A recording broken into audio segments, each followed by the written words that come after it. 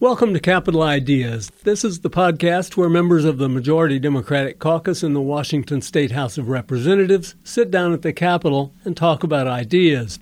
The ideas today belong to Representative Christine Kilduff. Christine works for the good folks of the 28th Legislative District, which includes a whole lot of places with names, and here they are: Fircrest, University Place, Lakewood, Tillicum, DuPont, part of Tacoma, Graham and Spanaway, plus Anderson, Ketron, and McNeil Islands. She lives in University Place, was an assistant state attorney general for the better part of 2 decades, and was first elected to the House in 2014. We recorded this conversation Tuesday, August 1st, 2017, and here it is. Thank you, Representative Christine Kilduff. I appreciate you joining us for Capital Ideas. You bet, Dan. Thanks so much. Pleasure to be here. You represent the people of the 28th District, which is, I guess, what you would call a purple district. There are 3 members of the state legislature from every district in the state, 1 senator and 2 representatives. The same people vote for all those people.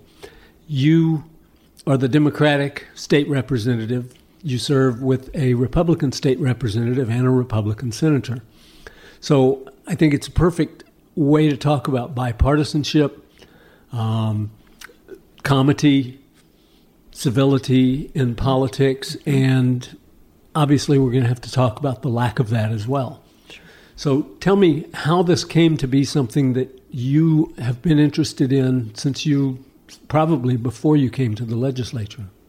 Yeah, so the 28th is a very politically diverse district, and in terms of my interest in these issues, particularly in civility and bipartisanship, I have to say it's rooted in great part in my profession as a lawyer, where we, and as an employee and assistant attorney general working on behalf of the people in a different capacity, civility in how you conduct yourself with your colleagues before the bench, in the office. That was something that was emphasized under the 3 attorneys general I served under, 2 Democrats, A.G. Gregoire and A.G. Ferguson, and also under A.G. McKenna, Republican. So always taking the high road is a rule that I try and live by, but that was also something that was part and parcel of my work and the expectation of me and my fellow assistant attorneys general as we represented the people in the courts, in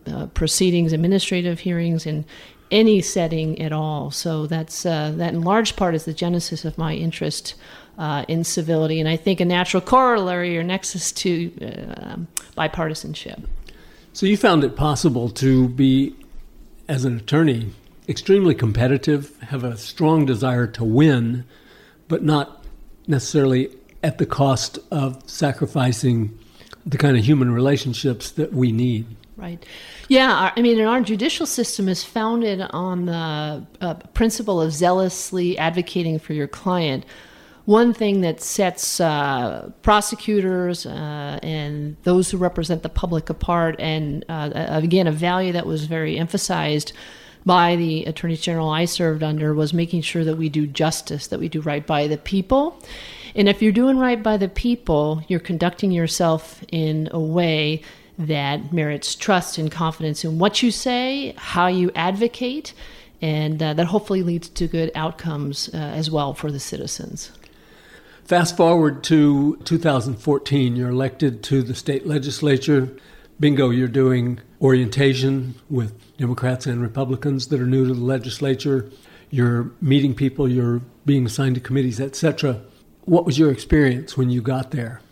Yeah, well, first of all, such a tremendous honor to represent a politically diverse district. And it also, I believe, uniquely situates our legislative team because we can work together. For example, my House seatmate and I, we often co-sponsor bills that one or the other writes. So we get a chance to advance the ball together for the citizens that we represent. And so when I got here, had a little orientation in December 2014 and met the newly elected members, but it was pretty clear to me, and since then further cemented, that the people who are representing the citizens across this state are here, I believe, in large part, if not entirely, to do right by their communities. And we have honest and real disagreements. But from the get-go, it was clear that the people that, that new class that I joined of legislators and those who'd been here for some time, that they want to deliver results for their citizens and the people who've asked them to be their voice in the legislature.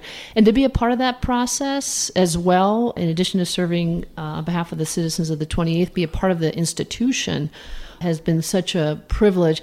And that's also why civility and bipartisanship, I think, are important, because if you lose those values, you denigrate the institutions. If you denigrate the institutions, you put trust and confidence in those institutions at great risk.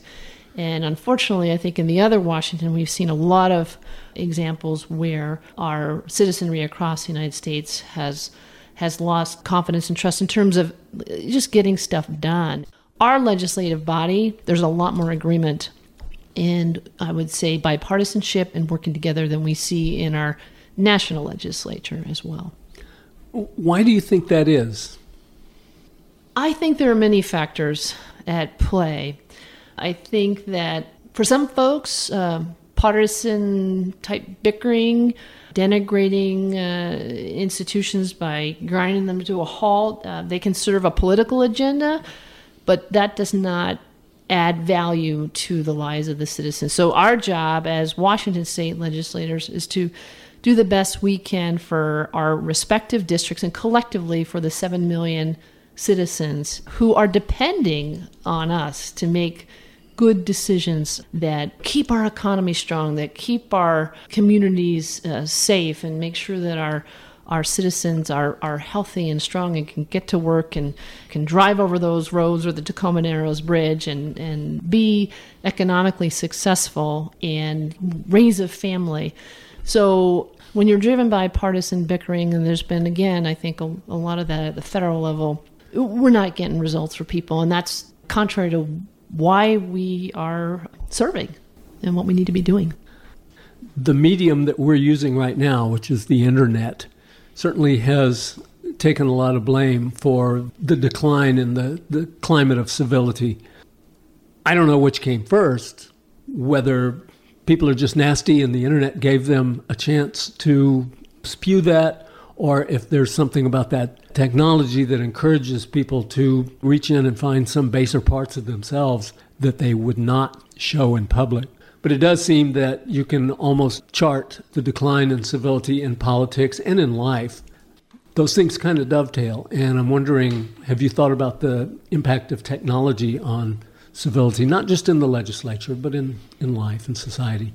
It's hard not to, as a mom of 2 teenage girls, keenly aware of that impact on my own children as well as the community and our state and the country as a whole. I think, unfortunately, we have so much information coming at us, including through the social media stream. Sometimes it's easy to get a little siloed, whether just sitting at your computer all day or just listening to one, radio station or watching one TV news.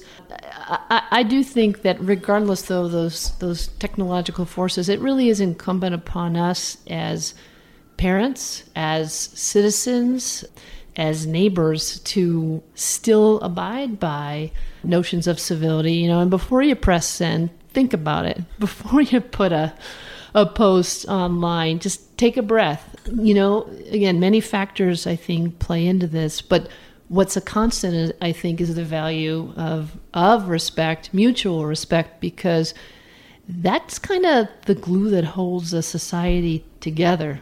And if it gets to a certain tipping point, that could be perilous for us, because we do depend upon one another. If we have a Cascadia subduction zone event here in Washington State, and I'm crossing my fingers right now that we don't, but we're going to need to depend upon one another as communities here in the Puget Sound to get through that. And again, hopefully that will never happen, but we need to keep that glue between us.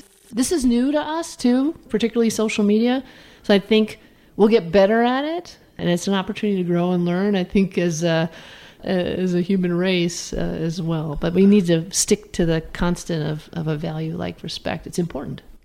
Let's come back to the legislature now and look at some examples of what we're talking about rather than being kind of theoretical about this. Do you have an example that you have at your fingertips right now that you can talk about how possibly civility might have saved the day in certain situations? Yeah, and again, given that I'm part of a legislative team that's both Democratic and Republican, I've been able to work with my House colleague, Representative Murray, and Senator O'Ban on legislation to ensure that veterans and military families have access to legal services, pro bono legal services.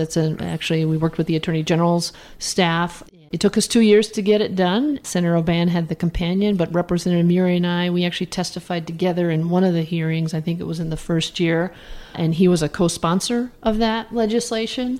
And now I'm excited that has been signed into law by the governor. And this is key in your district because so many tens of thousands of people in your district are either serving right now in the military at Joint Base Lewis McChord, at Camp Murray, or they are veterans or their family members, or they are small business people that depend on the payroll coming from the military, etc. This is a district whose economy and culture are very closely linked to the military. That's right. We are probably the most military-connected district in the entire state. Washington, of course, is the 6th or 7th largest military state. So we are a proud military district, and we have so many people who either are still actively serving or have retired out of the military. So this kind of legislation to get it over the finish line is very relevant to the people that I have the honor of representing. And going at it as a partisan issue would have just killed it. Absolutely. And helping families, helping military families, making sure our roads are safe and our families have economic opportunity, those really are not partisan issues. They're not Democratic issues or Republican issues. They're just issues we need to work on together, acknowledging those honest disagreements, but doing so in a respectful fashion. I know you're busy. I've kept you for a while. I want to cut you loose here very quick, but do you have another example? Because I really do think that these concrete examples are helpful. My Republican colleague, Representative Young, from the Gig Harbor area, represents the west side, if you will, of the Tacoma Narrows Bridge, whereas the east side of the bridge is in the 28th Legislative District. So we've had a chance to collaborate, for example, last year to keep the Tacoma Narrows Bridge tolls low. We collaborated again more recently to establish a work group to look at ways to keep those tolls low going forward, because we have some what they call debt service payments that are going to be a challenge, not insurmountable, but one that needs to be tackled. So I actually was at a meeting with Representative Young and other members of the legislature and the Washington State Transportation Commission today to begin that work. And so that collaboration, I guess the point of that story is that collaboration can include my Republican colleagues from outside the 28th or across the bridge or across the state.